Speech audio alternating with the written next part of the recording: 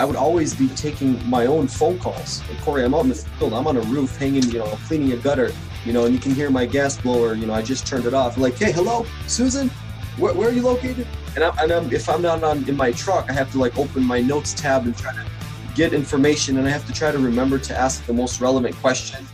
It doesn't matter whether you're a large operation or small operation, whether you're an electrical contractor, screen enclosure contractor like myself, or general contractor selling new homes and large-scale remodeling projects. Handling the initial call is crucial because think about it. Most of your leads, most of your customers make their first point of contact by phone. They pick up the phone, they dial your number, and they want to discuss either their problems with someone at your company or make a direct request for service. So how you handle these calls are crucial. And whether you're a one-man band working out of your truck or whether you're a large-scale company, it's important that you have somebody that can answer these phone calls around the clock and make the most out of this opportunity. Now, outsourcing these entirely is something that I've seen come up a lot recently in my own group and in other Facebook groups. Can these calls be outsourced?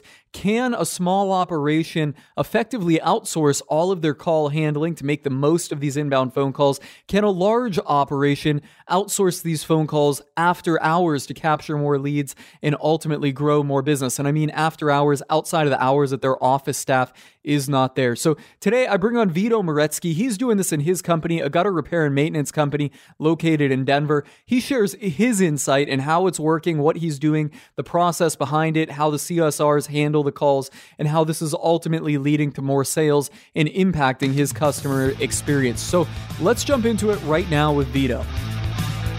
Vito, welcome to the Home Pro Success Show. Corey, what's going on, man? Hey, thanks for having me on. Awesome. I'm glad to have you on. I've known of you. I've never had a chance to speak with you, so I'm glad we got a chance to speak here on the podcast. I'll tell you what I know. You've been in my Facebook group for about a year now, or quite a while back, and back from the glory days when we just had a couple hundred members in there. Now we're up to about 1,200. So awesome growth in the group there, and you've seen a lot, kind of come and go through there. And I've seen you with your own company, gutter maintenance company. You guys are located, where are you located? Denver. Okay, right in Denver. Awesome area there. I love the Denver area.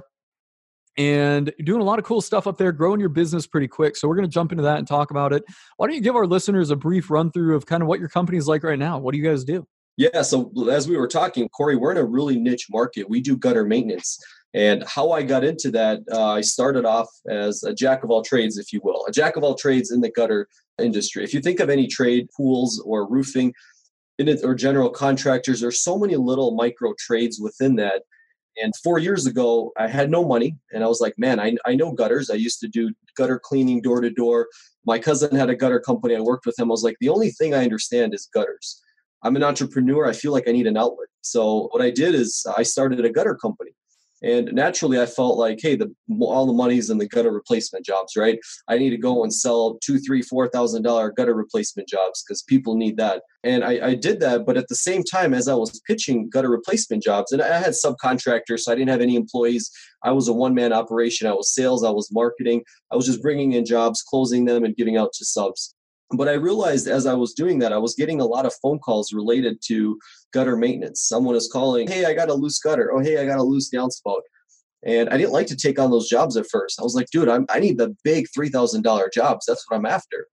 And naturally, I just kept going for those. But when I did get the smaller jobs, I realized I was left with a lot more money at the end of the day. I was like, damn, I mean, that's not bad. We were at a job for 2 hours, brought in $700. A lot of it was value add. It was just our time. We did some repair work. We spent some time. It wasn't difficult work. And I kept most of that. I don't have to pay for material. I don't have to pay, highly trained technicians to actually go out and install the gutters per foot. It wasn't that expensive. And I started making a lot of money. And I realized that it was an untapped market. And even though I like replacing gutters and I like that big dollar amount, that's not what actually paid what I wanted it to pay. And then last year is the first year that we changed our branding completely from Colorado Gutter Company to Gutter Maintenance Pro, and just started going in on gutter maintenance, but even to niche out of that into commercial gutter maintenance. So retail, we do about half, and then half we do commercial, but our goal is to be almost all commercial within the next 2 years. Commercial gutter cleaning repairs for townhome associations, things like that. So started focusing on just the niche of it, and it's been an amazing ride. I learned so much, and I realized that you don't need to have a big ticket item per se to actually be profitable. At the end of the day, it doesn't matter how much money comes in, it matters what stays. And I realized that on less money, I could be more profitable in the business. Absolutely. That was what I focused on. Yeah, we see the same thing in my trade too. There's some project scopes that people are, kind of all excited about. Project ticket numbers are, bigger, but ultimately they get bid down. They're more complicated. There's less margin and less overall profitability in them. And I don't know why, but people kind of, fight to the bottom of the barrel on these. And we're just like, you know what, we're not even going to bother these. We've got our own, specific select niches that we operate in and we can do well in. And, a lot of times where it looks like the big money is not. It sounds like that's kind of been your experience as well. Yeah, just because everybody's going there doesn't mean you got to go there too. And every single guy I know that is in the business, they do gutter replacements. Everyone that does is in the gutter business. And this is underlooked. And like we talked earlier, there's a company, Ned Stevens Gutter Cleaning. They do $20 million a year in gutter cleaning alone. They took such a niche, or Tommy Mello, replacing garage doors or working on garage doors, such a niche, and $30 million a year. So you don't have to be a jack of all trades. And there's so much work if you become and choose to become an expert at a specific trade. Yeah. So 20 million a year in gutter cleaning. Damn, that's a huge market. It's huge. Yeah. They're in, I think, 11 different states. So they're not just in one state. Yeah. But if you see some of their pictures of their crews, everything is systematic and uniform. They have hundreds of trucks, all look the same, all have the same ladder racks, the same ladders. They follow the same procedure, the same system, and they just go and knock these bad boys out one after another, after another, after another, after another. Just like an assembly line of service. Exactly. That's it. And then they can hire high schoolers. If I had to hire gutter replacement contractors, these are guys that are 35, 45 years old that have been doing this for years. And then good luck me trying to teach them my way of doing it. Hey, here's the better way to hang a gutter. Well, what do you know? I mean, you're only 26 years old. I've been doing this for 15 years. I know how to hang a gutter. But I've never heard that before. But his method is the old method. That's the method that he's so used to. He doesn't want to innovate and learn. And as an entrepreneur, I got to innovate. I have to have a faster, more efficient way. And I can hire high schoolers. I don't need highly trained, complex people. And, we start at a very reasonable rate for young people to come work. I don't need to hire highly skilled technicians to do the job, which is great for scalability. Absolutely. So let's kind of talk a little about your service specifically. I mean, what does gutter maintenance entail to you? Because we just mentioned $20 million a year in gutter cleaning. Are you just doing gutter cleanings? Are you sealing leaks and replacing downspouts and all that? I'm actually pretty familiar with gutters because that's incidental to my trade, screen enclosures. We have sold gutters and subbed out, them, and we still do that. We don't do any gutter work in-house except for there's structural super gutters, which go in between the pool cages. So that's where most of my experience comes from. But yeah, I'm pretty competent in the gutter area there. So I know that we get a lot of calls for like gutter leaks, gutter sealing, gutter lags that are falling out of the eave of the house, crushed downspouts, and somehow downspouts always get messed up. I don't exactly know how people do it, but like you'll have a downspout that's like crushed like up at 8 foot, right where it comes out of the elbow. You're like, what the hell happened here? So do you guys handling all that stuff as well? Yeah, exactly. So gutters are actually meant to last a really long time. Most companies that install gutters, they're going to put a lifetime warranty on it, meaning that they're going to last a really long time. Yeah. With them lasting that long, they need to be maintained. In the past, What I've done when I sold gutters, Corey, is if someone had a leaking gutter, I didn't do gutter repairs. I said, you know what, you need new gutters, a brand new gutter system. And I sold them on a couple $1,000 job when I knew it wasn't the right thing to do. Their gutters just needed some TLC. A professional needed to come spend, an hour cleaning, sealing, repitching, making sure the gutters are good and leave the gutter alone. And it's going to work for another 10 years. And so what we do primarily is cleaning. And on the commercial side, but then so many leaks, miters, when two gutters connect, those miters are leaking, the slope is off, a couple screws came out, there may be a little spot of rust that we need to patch, all this miscellaneous stuff to make sure a gutter system works. And we replace elbows or, downspout extensions when they get stepped on. So there's a ton of things that we can do, but mostly it's the cleaning of the gutters that we do. So in that, are you kind of building this all into, hey, we got a call for a leak and then we're going to come out there and sell like a package of gutter cleaning? I mean, how are you setting this up, I guess is what I'm saying. Are you setting this up as like a recurring package of gutter cleaning? So, I mean, in my head, I'm saying you pay, I don't know, just round numbers here, $500 a quarter, and we show up once and clean your gutters? Good question. It's just kind of recurring. Really good question. So when a customer calls, it's for one of two reasons. They either need one of three reasons. They either need their gutters cleaned, or they need some repair work, or they need both. Almost always, even if they're calling for repair work, they also need their gutters cleaned. So if the customer calls with repair work, what we do is we give them a quote for gutter cleaning. over the phone. We do Google Satellite View. They can also Responsibid. I don't know if you're familiar with that. What is that? Respond to bid? Responsibid. What is that? Yeah, no, I'm not familiar with that. It's a calculator on my website. It's really cool. You should check it out. But they answer a few questions, and I've built a calculator model in the background, and it actually calculates the price as to what it would cost. Okay, so is that like a WordPress plugin that's doing it? It's not. It's an actual company, Responsibid. I think I pay, I don't remember, a few $100 a month, but they focus on selling packages and an online calculator tool for you to pretty much close deals online. Like I can go to sleep and wake up with, 3 new couple $100 gutter cleaning jobs, and I had no interaction with the customer. So they price it and book it online. Yeah, they're able to book it into Jobber. It's integrated with Jobber, and I can set the rules on which jobs and how big jobs and which zip codes and how many miles we want to drive between each job. It takes a while to set up, but once you do it, you can automate a lot of these types of calls and customer. Yeah. So I got a couple questions on that. I mean, how many people are actually using it? Like, how often do people go onto your website and just book it without actually having to make a call in? It's a good question. I thought it would be a lot more. When I signed up for it, I couldn't sleep the night before after I signed up. I was like, man, I'm going to wake up. I'm going to be a millionaire. I'm going to get so many leads. Everybody's going to be calling. Yeah. But I realized that even though, and you'll see it on my website, it's in the upper right-hand corner, click here for a gutter cleaning quote. So many people end up calling. And I thought, hey, it's 2019. Why are people calling? Don't people want it all automatic? But that was an assumption that I made. But a lot of people, mostly, they still do call. Yeah, you'll probably, well, obviously you have found it, but I think a lot of people go on there and poke around at it first and get the price and then call in and then say, all right, now just to make sure this is accurate and you're a real person on the other end of the phone.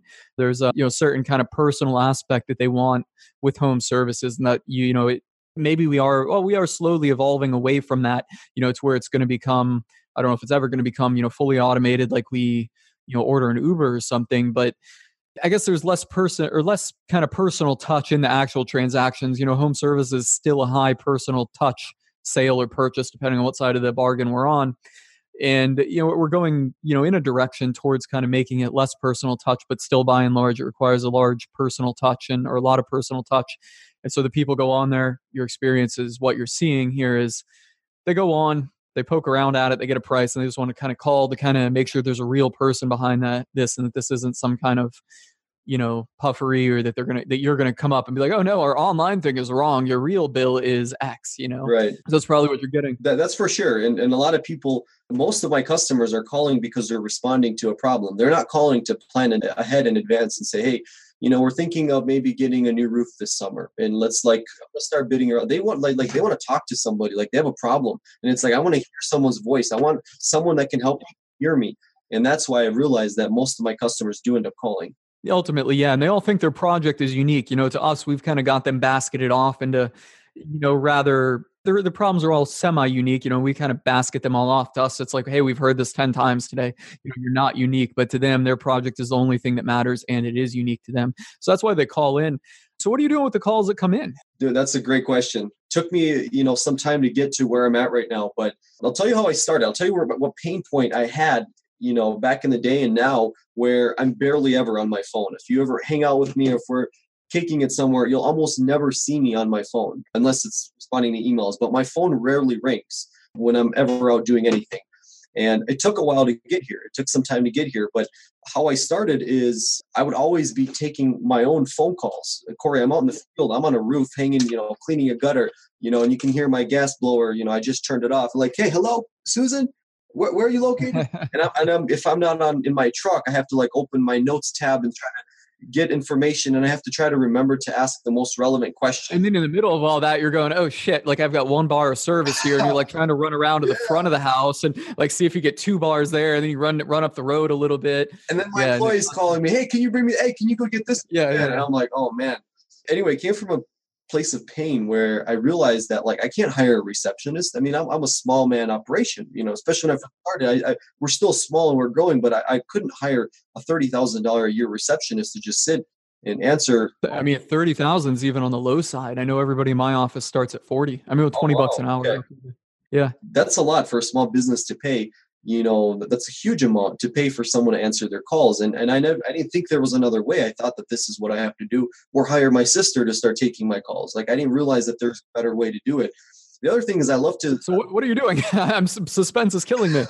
Well, I'm guessing you're outsourcing the calls. I'll tell you another pain point that I think a lot of people are experiencing is that when they get phone calls and they don't pick up the phone, most of the time they're not going to get a voicemail. The customer is going to call them. They're not going to leave a voicemail and say, "Hey, this is John, just on your website. I need." Yeah, instant gratification. People want it right now. They don't want to, have to call back or wait for that call back. They want to speak to someone. Exactly. And the ones that do leave a voicemail, half of the times they don't pick back up when you call them back. So anyways, I know, yeah. Missed opportunity right there. And I realized that I'm like, man, there has to be a better way. And I agree. I mean, you have to be answering every call, at least, during your business hours, and in some trades, emergency HVAC or something around the clock. Yeah, I agree. And not a lot of people realize the importance of that. And I'll tell you what it did for my business after I did this. But I started tinkering online and I realized you can actually outsource your calls. There are companies in the Philippines that do it. There are companies in Canada that do it. There's a few other companies in the US that do it. But I figured, you know what? This seems pretty important for someone to be the first face of my company, the first impression. I'm not going to cheap out on this. I'm not going to go hire someone in the Philippines that has an accent. I mean, nothing against Filipinos. No. That has an accent. Yeah, I certainly understand that. You want to sound like a local person, I mean, if you have a local dialect or local accent, you want to have that. You want to sound like a local person. You don't want to sound like somebody that's, from a national corporation or international corporation, not in the area. Yeah. I mean, have you ever tried to call Comcast or something when your internet is working really slow and then you pick up the phone and then, hello, this is Habib, and you know that he's not in America. Nothing against that, but oh my God. Yeah. By the time I get this fixed, he's going to have to jump through so many hoops. Even if he has the authority to help you, or he's in that pay grade to fix whatever you have, you still don't feel like he can do it for you because you feel like he's so far away. Yeah, and I mean, when you think about what home service customers want, they want the good local guys. They don't want the big company. They don't want the shady local guys. They want the good local guys. Well, you're not going to, get that local part if you've got, foreigners answering your phones. They want the experience and, to be taken care of the way the big companies take care of customers. But they definitely want that feel that whoever's coming out, they're local, they're in my city, they've done work. They're big, but not too big, Yeah, not too big, but just big enough to really take care of me where you don't, you feel like you're really supporting their family to put food on the table when you hire them. So, and I realized, I'm like, man, there has to be a better way aside from hiring someone from the Philippines. And I found this company in Oregon called Ruby. And I realized that they were higher than all the other places I was getting. Their per minute rate, I don't even know, Corey, to be honest with you, what my exact cost is, but it ranges from like $800 to $1,200, depending on how many minutes that we use. And I looked at that cost and I'm like, man, for $1,000 a month, I can have all my calls answered.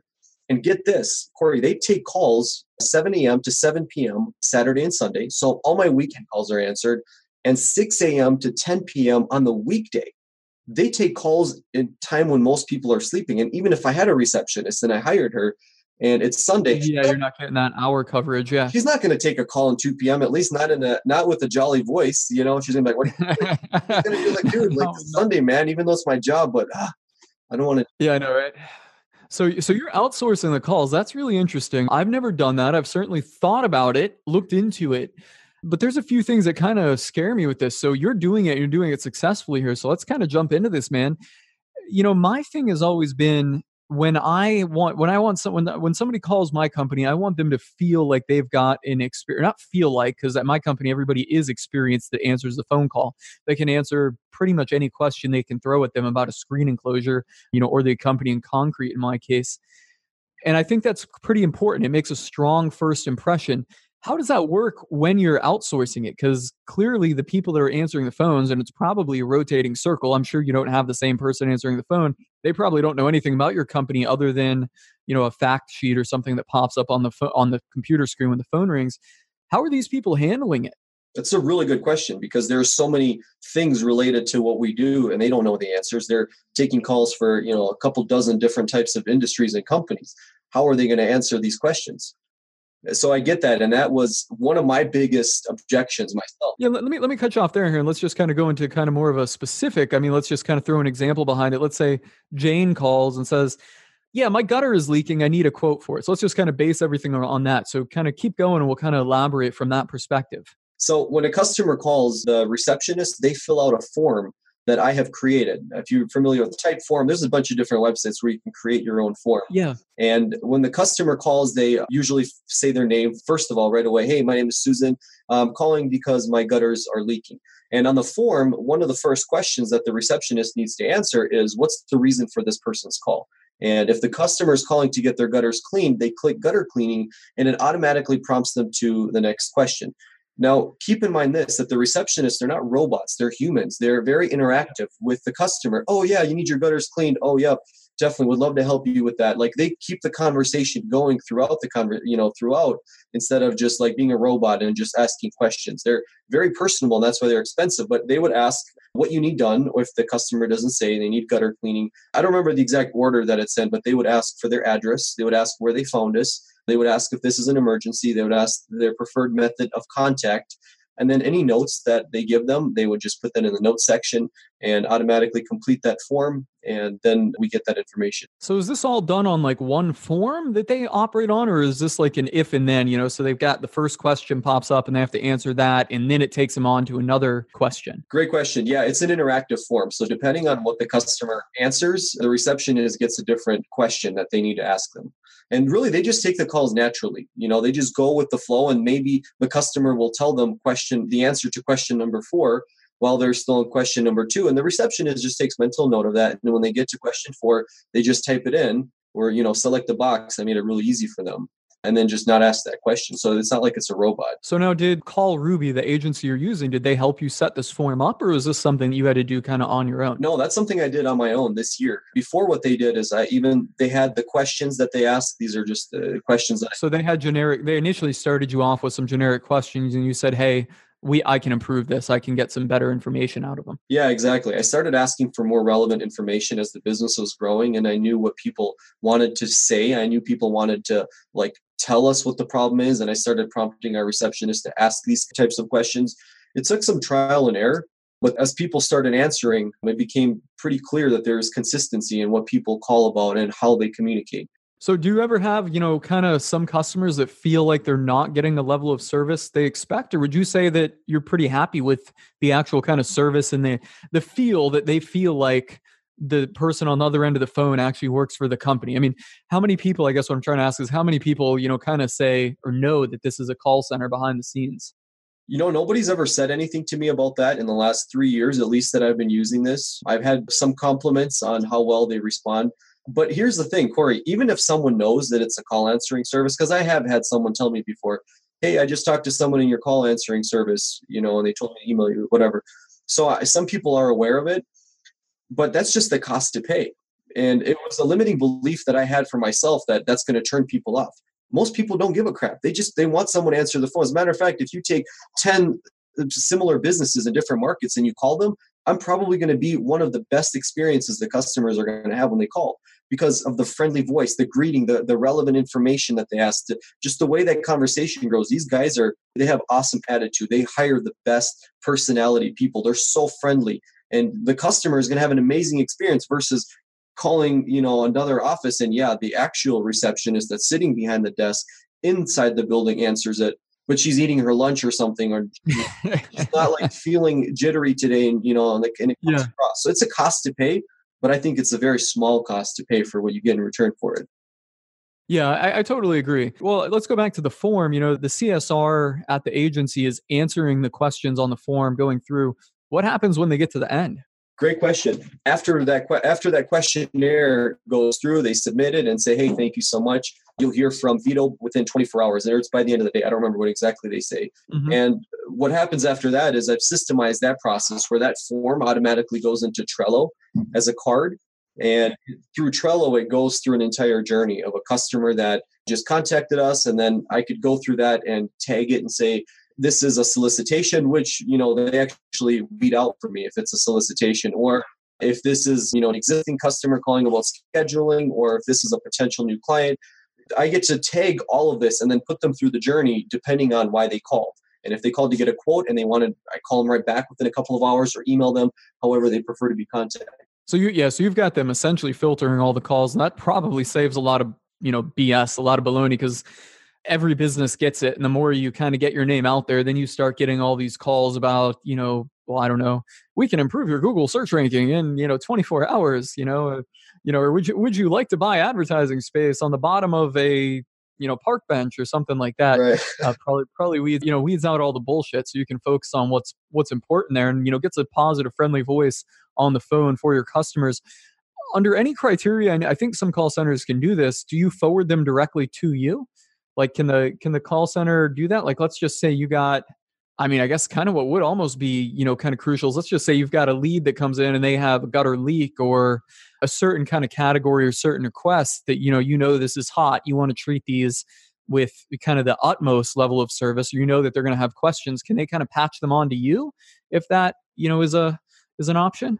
Yeah, they can. They have instructions to contact me directly in a couple of scenarios. One, if the customer, and it has to be a customer on the other line, if they are actually upset, or a potential customer. So it can't be a solicitor calling and being really pissed off. They can't talk to me. But if it's a customer calling because like, hey, nobody's called me back yet, or you guys said you'll come out today at 4 and nobody's here, for whatever reason, if a customer is frustrated, their instruction is to contact my phone, and my phone would ring, and it would say Ruby receptionist, and I could be on the toilet. I can take that call because I know it's not a customer. And I'm like, yep, this is Vito. And it's like, hey, Vito, this is Susan with Call Ruby. I have Samantha on the other line. She's very unhappy. She wants to talk to you right now. Should I connect her through? And I'm like, yeah, connect her through. And then she can connect her through. There's a beep. And then I'm like, oh, hey, thanks for getting on the call, Samantha. I understand that there's some problems. So they do have instructions to get a hold of me directly, and they have that ability to do so, which happens a couple of times a week. And I'm totally okay with that. So you're doing that, for problems. I can hear that. Are you doing that anywhere on the sales side? Like, hey, if this type of lead comes in or this type of estimate's requested, patch them through immediately? I haven't seen a need for that. As long as the mistake that I could make, and I have made in the past, is I can get these leads to come in. I could not be on the phone all day, and then I could open my Trello board and see that, 12 new calls came in within the last few hours or last day. The mistake that I could make is not following up with them immediately. If I let them be in there for a while and I don't follow up with them, they could completely fall off the grid, and I could lose that opportunity or lose that customer. Yeah, they fall off the grid.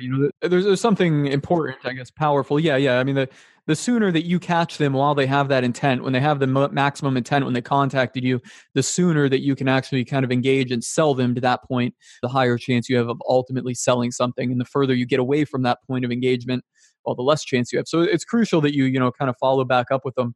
What's your general rule of thumb for following back up? I mean, they come through your Trello board. I'm guessing if you didn't have all this text set up, you could just have them come right through to your email, or maybe even a text message. Maybe they could do that. And then, what's your rule of thumb on how soon you follow up with the people?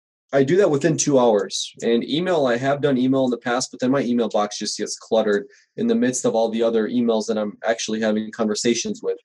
Kept getting email after email, but now when I sit down and I call undistracted, I don't take any other calls. I sit and I make sales calls. So you kind of block off, probably a couple time chunks a day, maybe a morning time chunk to get everyone overnight, midday around lunchtime, and then another call chunk for the evening, and that way you're just not all day taking phone calls. Yeah, exactly. And then I'm in actually my sales mindset and, the state of mind where I'm actually selling, versus I could be, in the warehouse or doing something with their van and then getting a phone call.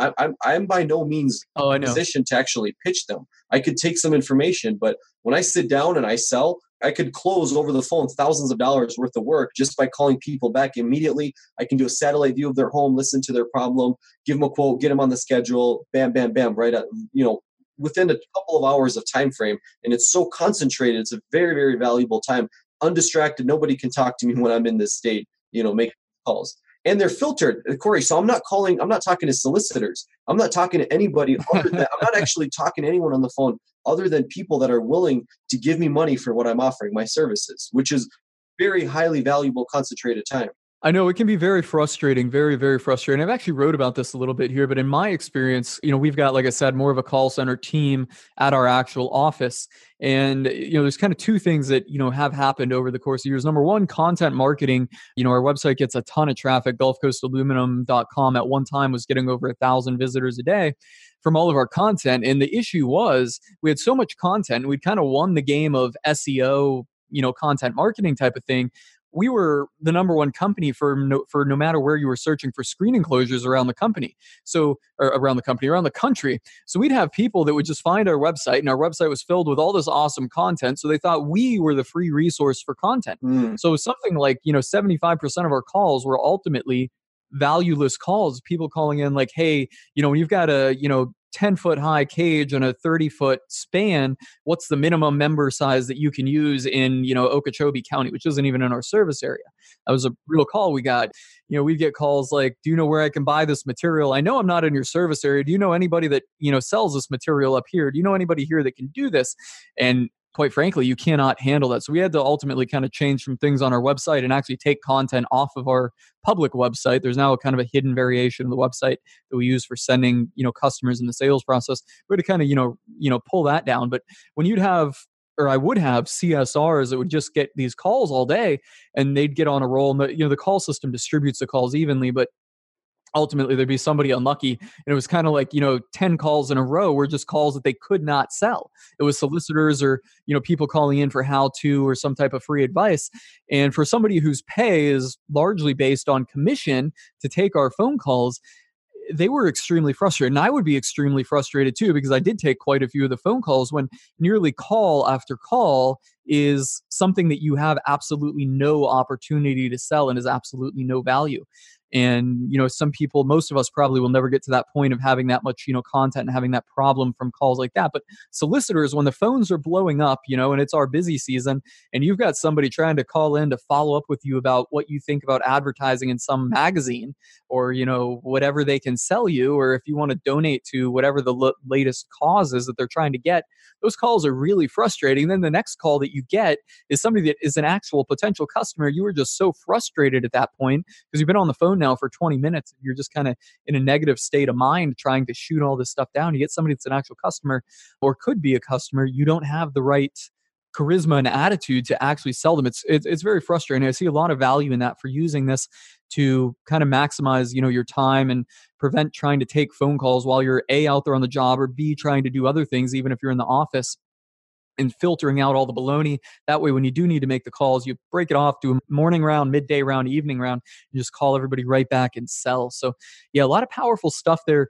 Now, let's just go into your call volume. How many calls are you getting a week? Say 30 to 50. 30 to 50. So that's pretty good. Yeah. And this is a busy time of the year for us. So there's going to be a summer slump where we're going to get less than that. But yeah, 30 to 50 is when we're coming in of actual customers that are calling, not overall calls, but there's probably more than that. I have no idea actually. Okay. So you're getting 30 to 50 leads, and then, roughly what's your total kind of inbound call volume that Ruby has to answer? In terms of minutes? Well, they answer all these calls. Well, yeah, but I mean, in terms of quantity. So you're saying 30 to 50 calls that are actual leads or customers. And then, how much baloney do you have from solicitors or wrong numbers or, people that want to save you 0.1% on your credit card processing? Yeah. Good question. I hate it when I get those people trying to sell me the credit card processing, because I'm like, it's not even worth my time for 0.1% to even talk to you. Yeah. Like, but no, and I agree with you. But the other side is they got to put food on the table too, right? They do too. I appreciate the hustle. Yeah. I admire it. But man, are those calls frustrating as a business owner. Yeah, I agree. I don't get too many of them. I would say 5 to 10. 10 would be maximum a week that I get. And the thing is, I don't know actually about a lot of them because they completely go. I never see this call. If it's kind of borderline where they asked for me by name and they said that they've talked to me before, or I filled out some kind of online form, then they'll put that into the form, and I see that in Trello. But for the most part, I don't see any of them that come through. I can log in and see my call history, and I can see solicitation. But I haven't done that. I don't know how long. But I know people, there's plenty of them that call. 5 to 10 at least, probably every week. So let's just say that you're hanging out around 50 calls. What's your kind of spend with Call Ruby for this a month? So that's about 50 a week. So let's just multiply that out, say a little over 200 a month. How much do you have to spend to manage all this? Yeah, I would say depending on the season, obviously, but $800 to $1,200 is, I think $1,500 is probably the most I've paid per month. But they have different plans, and they go up by how many minutes you use. I think I'm in like a 900 or 1,000 minute plan.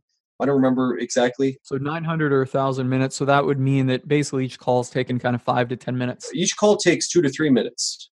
Okay, so they move them through pretty quick. So each call takes 2 to 3 minutes, but 800 to 1,200 has really been the most common average that I'm seeing in my expenses when it comes to the calls. Okay, so yes, that's pretty fair for the amount of calls that they're taking, and certainly lower cost than having somebody in house, and certainly you're covering more hours outside of there. I mean, do you see it as an opportunity, as you grow, kind of to where it would be more beneficial to bring the calls in-house? Like you get them on the phone and at that point you can, sell them quicker and sell more. What do you think on that? Because that's kind of where I see it as, if you've got an experienced person on the phone that can sell right there, you're getting closer to that point of engagement, that you have that actual communication. You're having the communication, the sale right at that point of engagement, the maximum intent where they're contacting you. Do you see that as a worthwhile, kind of, I don't want to say upgrade, but as the worthwhile next step that you should bring people in? Or are you planning to, have your calls outsourced for the foreseeable future? That's a really good question. And I like the idea of Ruby doing all of this for as long as possible, but it really comes down to the money, right? Because if over a year, if I pay, say, $12,000 to have a call Ruby to take all my calls, what's the cost of a receptionist? The cost of a receptionist is, $40,000 a year. I know I'm saving money there. But there's going to be a point where I get a lot more than 20, 30 calls, 20, 30, 50 calls a week. There's going to be times where I'm going to have hundreds of calls a week. And I don't know what that math is going to break down to yet, but I feel like after a certain point, probably after we get to 1.5 million, when we get to that in revenue, then that's when we're going to start looking at actually hiring a full-time receptionist and training them and having them, go through the experience and giving the customers an amazing experience from that first phone call. So I think in due time, but I think for most companies under $1 million, I think that's ideal to not have. It's better, it's better to have, an agency or somebody answering the phone than nobody or yourself to be fumbling around out there. But I think for most, or not for most business, but for residential service contractors, I think there's a lot of value. And I think that well-trained kind of in-house CSR that can, say, well, to get on the schedule, we require, a $50 deposit. Would you like to put that on a Visa or MasterCard? We also take AMX, and just kind of hit I can't do right now. Yeah. Yeah. So that's where you're kind of limited in it. I think it's incredibly valuable and incredibly powerful, and maybe something that we could even do in my own company outside of our office, because we only have people in the office. There are people that are 8 to 5, but our phones shut off at 4, just to kind of give us, some wind down time, manage a schedule, make outbound calls there, from 4 to 5. But then there's still, I think there's a lot of value in taking, I know there is, in taking from 4 to 5, but it's, difficult for us to staff. And even later, 5, 6, 7, or opening up early. What time do they start taking calls if you outsource it? I think you said 7 a.m. For my time zone, they're in West Coast time zone. So I don't know what that's going to be for you. Oh, no, they're in East Coast. No, you're in East. Well, they probably have, they probably operate, I know they operate across all different time zones, but they probably have like a, I'm sure they have it at least at 7 a.m. Yeah, Eastern. I think they actually start from like 6 to 7. But for me in my time zone, it's from 6 to, for me in my time zone, they take my calls from 6 a.m. to 10 p.m. here in Denver time. For them, I don't know if they're 2 hours ahead or behind. I don't remember. For them, if you're in that market, then you have that 2-hour difference. Or if you're on the other side of the country, you have that 2-hour difference. But for me, it's from that time of 6 a.m. to 10 p.m. And here's a point I wanted to make on that. Even if you have a full-time crew of CSRs taking calls, a lot of people hire a virtual receptionist like Call Ruby to take call outside of those business hours. You can actually... That's where I was just going with this. The bottom line is that they can get me more hours of answered calls than we can get in-house. And on weekends, they can take those calls free on weekends while your regular CSR takes the other ones.